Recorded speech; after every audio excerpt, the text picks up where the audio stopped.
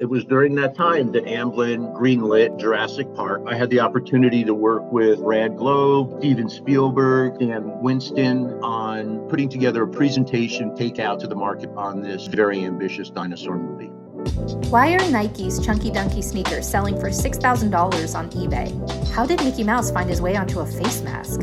Exactly how did all that Stranger Things gear land into my shopping cart? We explore what makes you click buy on the products that stand out above the rest, thanks to a little thing called brand licensing. Welcome to The Licensing Mixtape, a podcast by License Global. Welcome to The Licensing Mixtape. My name is Stephen Extract. Today, I'm joined by my guest, Sid Kaufman, an agent with United Talent Agency. Sid, welcome. Good morning, Stephen. So what excites me about the podcast is that I get to have people that I've known for a long time come on as my guests and really talk about the licensing industry. For our listeners out there, our listeners are really, I think, interested in learning about kind of the early days of licensing and the history of the business. And to me, no one really represents it as well as you, Sid. And that's not to say that you're old, because you are certainly not, but you've been in the business as long as I have and longer.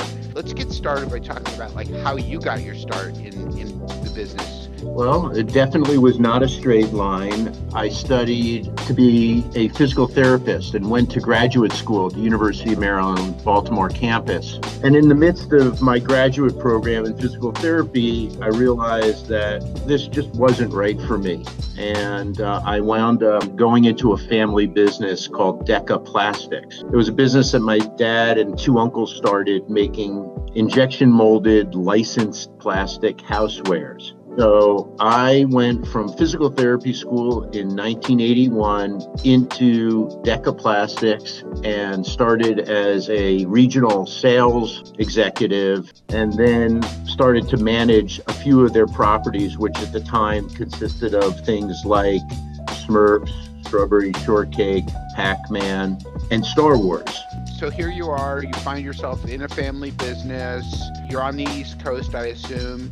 So how did you transition to moving out to LA and then moving away from the family business and into, working for others? It's an interesting story because Deca Plastics was a leader in the category, and they had just acquired ET.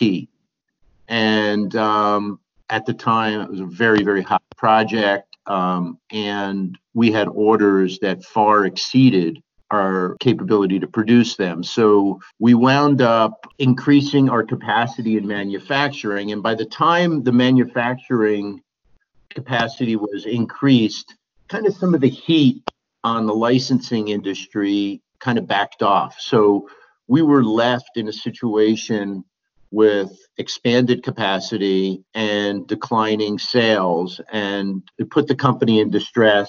We wound up selling the company and had to find a job, and went to work for a company called MZ Berger, a guy named Bernie Mermelstein, who was in the licensed watch and clock business, and worked for Bernie in Long Island City for a couple of years. So Sid, tell us, how did you make the move from moving from East Coast to West Coast? I got a call from Leisure Concepts, Steve and Stan Weston at the time, and they had a licensing agency that was working with Laura Martella Pictures. They asked me to come out and consider an opportunity where they were representing Laura Martella Pictures for a new primetime sitcom called Alf. So that was approximately 1986. And in 1987, I was in a chair at Laura Martella Pictures launching the merchandising program for Alf. And just tell people what Alf was, because I think a lot of our younger listeners may not know, but Alf was basically a puppet, right? It was a puppet comedy. Is that right? Uh-huh. It was a puppet comedy from a guy named Paul Fusco, who was a former teacher in Connecticut, and Tom Patchett, an executive producer here in Hollywood. It was a primetime series that became enormously successful. And we wound up deploying a full global licensing program from there. And what were some of the interesting products that you put out for Alf?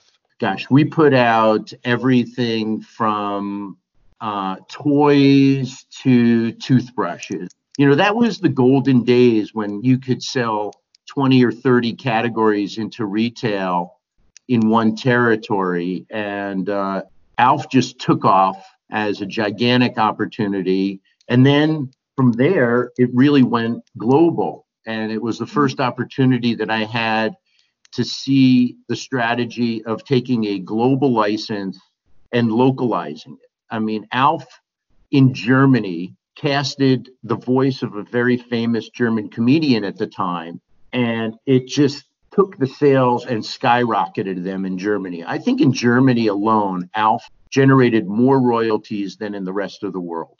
Wow, amazing. So we're going back to the 80s, right? Was there a licensing infrastructure globally? Because the business was relatively new. I mean, it had been around in the US for a while, right? Particularly on the entertainment side. Disney had been doing it since like the 1930s. It probably wasn't nearly the size and scope of what it is today, right? So like there was probably just certain agents in each marketplace. Is that how it worked in Europe? Yeah. Yeah, there were agents, local agents in each marketplace. It was kind of the growth days of the licensing industry. There were a lot of studios that were putting a lot of energy into the space. So we did have local agents in each territory, and the industry itself was starting to mature. We had at the time what was called LIMA, the Licensing Industry Merchandisers Association. LIMA was just starting to get a foothold in the global licensing space. So Alf was a very successful program, probably the first large-scale global program that I had the opportunity to work on. I'm working very closely with the producers and the creators. Also, for the first time, really talking to the retailers, talking to them about how to build cross-promotion in-store programs. So let's talk a little bit about retail back then, because it was a lot different than it is today, right? I mean, we're now sort of witnessing during this pandemic some of the greatest of the brick and mortar retailers that are sort of falling by the wayside. But going back to 1986, right, there were so many. I mean, it was all brick and mortar. There was no such thing as a buying through e-commerce. Everything was brick and mortar, and there was so many independent retailers, right? I mean, just right. so many, and a lot of them were regional. So it was probably a lot easier to sell in product than it is today, right? Well, there were a lot of licenses vying for shelf space. So there really wasn't as much shelf space as there were opportunities in the marketplace. I would say the bellwether in those days in terms of retail was Toys R Us. So there was a lot of focus on the toy category, and Toys R Us was pretty much driving the business for us. And what about the large department stores like the Federateds, and were they getting into licensing? Because I know certainly there was an expansion into for entertainment properties for kids apparel and accessories, but the brand part of licensing hadn't really kind of taken off yet, except maybe in the fashion part of the business, right? Yeah, no, I would say that it was more of a mass market opportunity at those times. I mean, Kmart was still viable, so that was a big retailer. Walmart was emerging, and then there was still these general merchandise supermarket opportunities out there that were carrying a lot of licensed goods. So I would say there were more places to sell, but I would say there were more properties at that time selling in. So it was very competitive. After Alf's huge success, what was your next sort of chapter? The next chapter was interesting because Laura Martella Pictures was acquired by Warner Brothers. So obviously, all of the consumer products were pulled up into the licensing program at Warner Brothers. And at that time, I received a call from Brad Globe at Amblin, interested in me considering an opportunity to work with Universal Studios Merchandising, Amblin's consumer products company, on some of their projects. That they had a very ambitious slate that included a dinosaur picture that had yet to been publicized yet, called Jurassic Park. So I went over and met with the folks at Universal. The guy running it at the time was a guy named Victor Temkin. And Universal was probably the least of the major studios involved in licensing. I saw an opportunity there and joined Universal in approximately 1988 and started working on their portfolio of properties that included things like Miami Vice, classics like Woody Woodpecker, their Universal Monsters franchise. And it was during that time that Amblin greenlit Jurassic Park. And I had the opportunity to work with Brad Globe, Steven Spielberg, Stan Winston on putting together a presentation to take out to the marketplace on this very, very ambitious dinosaur movie. And really, from a historic perspective, that it was huge, right? I mean, Jurassic Park was just a huge hit, right? From the get-go, as far as a huge hit, but like many projects at that time, it was shrouded in secrecy. Right. So, we were out basically selling it without anything to show. But when we were really aggressively looking to wrap up the toy license, we had an opportunity to go to Stan Winston's studio. And Stan was doing the special effects on Jurassic Park, creating the dinosaurs. And we brought a couple of the toy companies over to Stan Winston's to take a look at what was going on. And it was a mind blower. I mean, what they were doing, what they were building was a toy maker's dream. And so at the time, we wound up licensing the rights to Hasbro and Kenner. Kenner was still in business at that time, and a guy named Bruce Stein was running the business. And we sat down with Kenner and Hasbro, and we were able to do a few things at that stage that made this a really proprietary property. In fact, we branded the dinosaurs so that in the movies, you could see that the dinosaurs have a JP brand on it. And that was a suggestion that came from the toy company so that we can own these dinosaurs, that they weren't just generic dinosaurs, that they were proprietary to Jurassic Park. And that was a big move. And yeah, Jurassic Park was huge. Wow, that's really interesting. I didn't know about the branding of the dinosaurs. That's because I often wondered, like, how do you protect that, right? How do you protect that? But that's incredible. You mentioned a few names that are legends in the business, but the younger folks listening to the podcast may not know who Stan Winston was. Stan Winston was had his own studio and did special effects for all the big movies, right? And going back probably from the 50s, 60s, 70s, 80s, 90s. I mean, he was the guy you went to when it came to special effects and creating monsters, et cetera, right? Creatures. And you also mentioned Brad Globe, who's retired, but Brad was Steven Spielberg's sort of right-hand guy, right, for many years, and then went on to run DreamWorks. Yeah, I mean, through those days, there were a lot of iconic people in the business that I had a chance to work with. I think my first meeting in the business was a guy named Seth Siegel. My second meeting in the business was a woman named Joy Tashjian. My first problem in the business was resolved with Isabel Miller. I became friends with a number of people in the business, including people like Woody Brown and Gary Kaplan and Sam Haddad. And I had the opportunity to work with some of the first people to lead the industry, like a Murray Altshuler or a Bobby Lauberbaum. Yeah, I mean, these are all legends that you're bringing up that were really all folks that were really well established. I mean, I'm sort of a latecomer to the business, having joined in late 97, early 98. But everyone you mentioned were like, those were icons. Those were like people that I was like, starting a magazine, starting Licensed Magazine. I had to get meetings with those folks and go in and meet with them. And it was very intimidating because they were all super successful.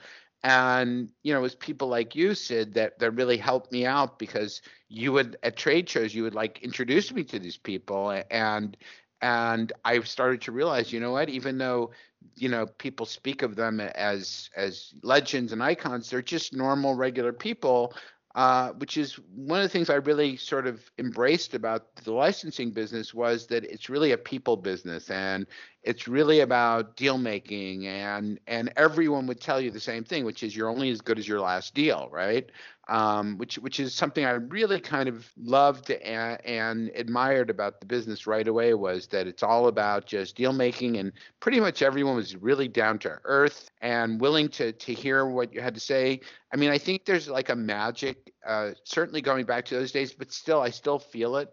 There's a magic about licensing because it's like, you never know what the next big hit's going to Right. be. And that was sort of what was wonderful about always going to Licensing Expo. Even I'm sure back in the days when you went when it was at the Hilton, but certainly my first Licensing Expo was in '97. It was the first year it was at Jacob Javits Center, and that was the second iteration of Jurassic Park. And I remember I was working for the Hollywood Reporter at the time, and they said, "Hey, this show just moved over from the Hilton to the Javits. It's called Licensing Show. You know anything about it?" I was like, "No." They're like, "Go over to Javits and check it out. See, it's getting some buzz." So I walk in there, and I mean, I remember Universal had like the largest booth I had ever seen at any trade show ever for Jurassic Park. And I walk in, and it was just such an experience. It was so experiential.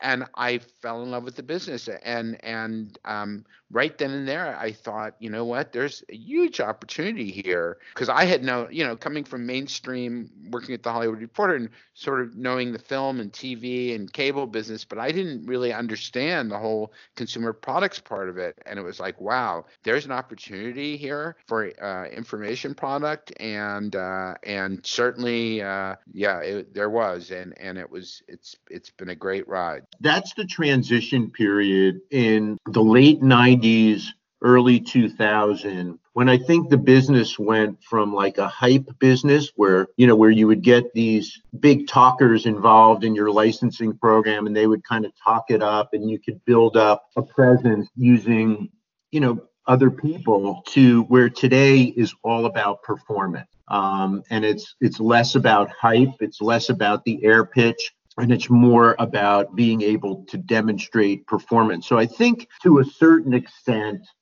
the network of people that drove the business in the 90s became less important in terms of driving licensing programs. And it really transitioned into data and performance. Absolutely. And it's interesting because your career has really transformed with that over the years. It's interesting because every time I run into you, you're working on another hot property. It's like, wow, you went from the film business, or what you started, I guess, in working in TV with Alf. Then you went to film. Then you went to kids animation, which was super, super hot, right? In the late 90s and early 2000s when you were at Nelvana. And they were certainly, one of the leaders when it came to kids animation. And then you've transitioned. You worked in the music, in the rock and roll business, rock and roll merchandising business. Now you're an agent. So let's talk a little bit about your step along the way, and like, what would you tell people who are starting out in the business, and what would be sort of your wisdom, if you will? Yeah, I think the wisdom is to be aware of the changing climates. And things are changing so fast right now, but they've always been changing. I think it's important to have a business plan as opposed to an emotional plan. How do you build something from scratch? What do you use to generate initial performance that then you can use to go out and sell against? And back in the day, initial performance was getting it to retail. Today, initial performance kind of has no filter. Initial performance can be YouTube views. Initial performance can be product sell-through on e-commerce. Initial performance could be some products that are selling on Amazon. There's a lot of ways to reach the consumer that just weren't available previously. And I would say today, the retailer is much more pragmatic about what kind of properties they're taking on. The retailer needs product to perform. That's the partnership, is that if we can deliver a brand that has licensees that can perform, the retailers want that. But historically, it was more about hyping and pumping up a brand and creating a groundswell. Today, it's all about performance and it's unequivocal. Retailers know at the end of the day how much they sold against your competition, how much they sold against last year's numbers. So it's very data driven. So you really can't hype like you used to be able to hype something. You got to be able to perform.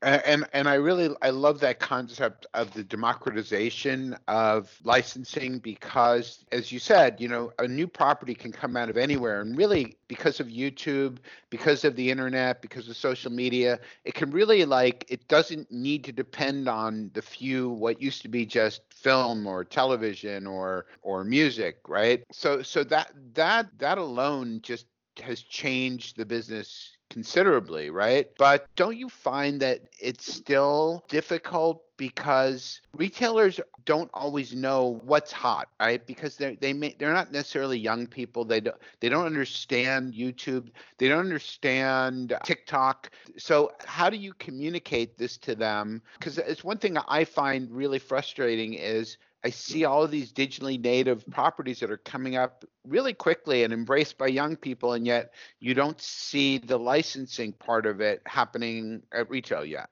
Yeah, it's interesting because kind of the two hottest things that I'm working on right now are YouTube and TikTok properties. And I've been out to retail with both of them and I've talked to the buyers. And the way you connect is, look, the buyer may be a little bit mature, but the analyst, is a much younger person who may have young kids, who grew up in the social media and digital era. So they're a little bit more open. So what we've done is we've really gone out and educated the retail buyers. Oftentimes we'll go to retail meetings with the head of our digital departments that run things like TikTok, YouTube, and other digital media clients, and they'll explain to the buyers really how big it is, how it compares to traditional media, and how much growth there is. And remember, with digital media, we're able to zero in on the consumer, obviously not kids, but the parents and where they live and how passionate they are and how many subscribers there are. So you're able to create this scenario for the buyers that's unequivocal, that is undeniable. And then as they go about their day in their lives and talk about things, they're able to validate it. Hey, this kid show on YouTube, I don't have a 2-year-old, but every person I've asked with a 2-year-old knows all about it. This is the biggest thing I've never heard of. So if you think about that on YouTube, on podcasts, on Twitch, on Instagram, these are the digital talent of today that are taking over the business and usurping traditional media. Yeah, for sure. Do you think it's possible that the licensing portion of the business could become oversaturated because there's so much of this going on and there's so much product being put out there as brand extensions, or is this just sort of the way of how young people embrace their whatever their fandom is? Do you see more licensed product as a result? Certainly my sense is that branding has become so much more part of our culture in the last 25 years than it ever was before. Yeah, I think you see more because they're coming from more places. I think it's always competitive in the marketplace. I think there's only a limited number of slots. So everybody is vying for those slots. No retailer is going to take a full licensing program without testing it. So, there's still a lot of work to be done in the trenches to get to a place where you can build a licensing program at retail. Like I had said before, a lot of brands today have their own e-commerce sites. So they're able to talk to the customer directly and get immediate information. So we take that information and that passion and bring it to retail and explain to them how it could work for them. We also have to still talk in traditional terms about what's the future content plan, because when we talk to a retailer today, we're really talking about a year in advance before they buy. So these are still long-term slogs that we've got to be able to strategize and plan for and not get ahead of ourselves, not put too much pressure on the merch. That's something that I live by today, that you really want to measure the amount of product you have in the market until you know how the consumer is going to respond. Because the worst thing you could do is push too much product in the marketplace and put too much pressure on the merch. The best thing you could do is to build a history of sell-through and leave that customer a little bit wanting of more, and then backfill those products, the kind of ancillary categories as you go. I think that's still very much a traditional strategy in the licensing space, is not flooding the marketplace and being patient to make sure that you understand what's going on, because the easiest way to still kill a licensing program is to overship an ancillary product category that isn't going to sell through.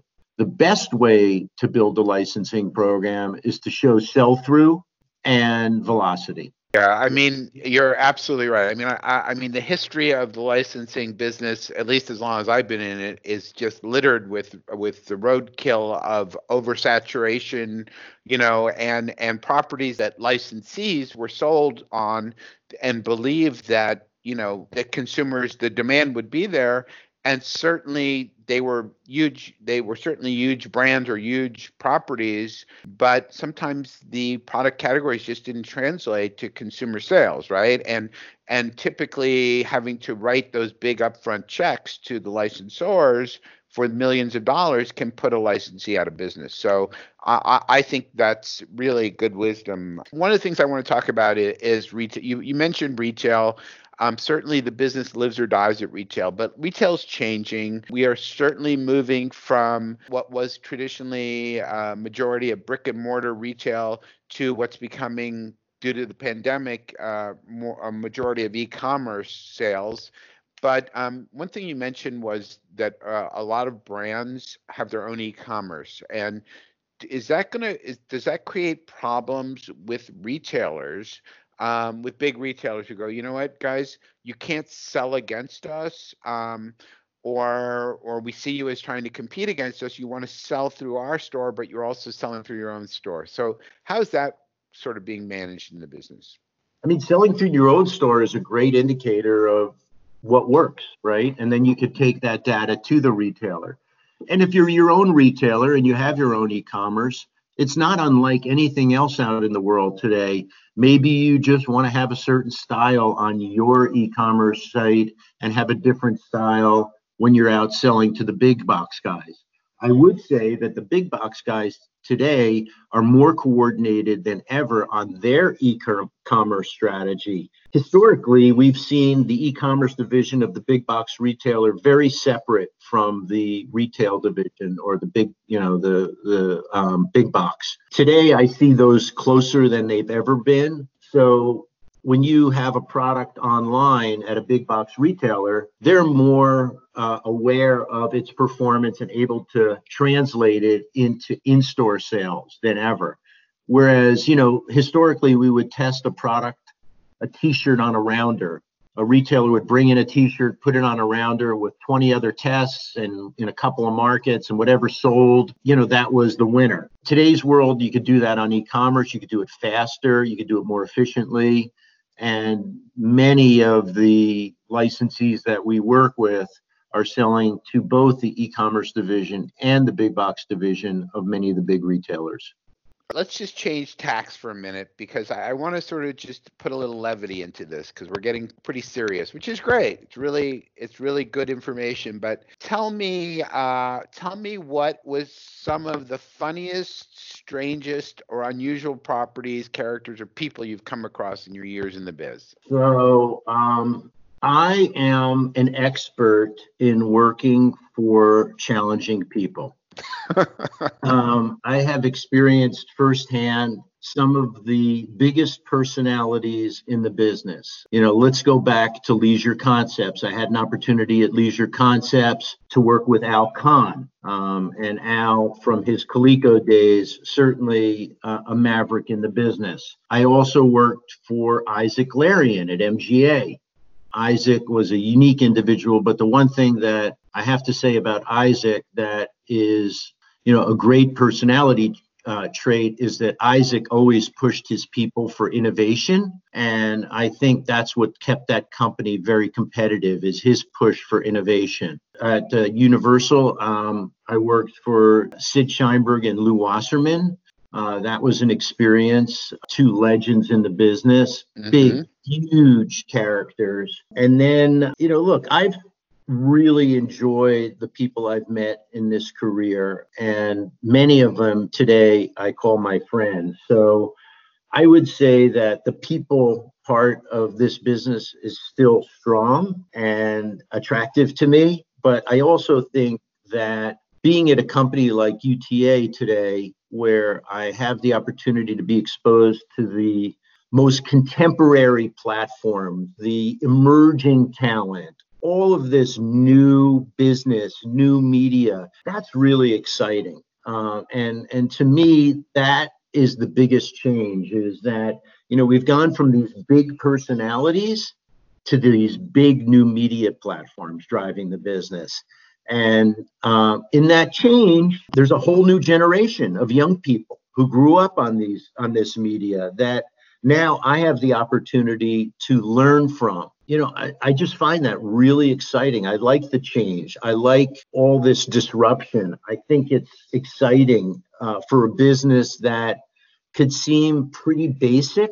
It's now very complicated. It's got new opportunities. It's got new people. It's got new technology, emerging platforms. I think that's really exciting. So, I've enjoyed the people. I really cherish the people I've met in this business. I met some huge characters, but now it's about technology, new platforms, emerging talent. It's just very stimulating. So true. Absolutely. So that's a good note to end on. I want to thank you so much for being our guest today, and hopefully we can have you back again. Thank you, Stephen. I really appreciate you thinking of me, and I look forward to working with you for many years to come. You too, Sid. Thank you so much. As always, the License Global team wants to hear from you. Get in touch with us at news@licenseglobal.com or find us on Twitter, Instagram, LinkedIn or Facebook to leave your thoughts or just to stay in the loop with the latest news. If you've enjoyed today's episode, be sure to follow us on whichever platform you found us on, and we'll be hard at work bringing you more episodes of the Licensing Mixtape. Until then, we'll catch you next time.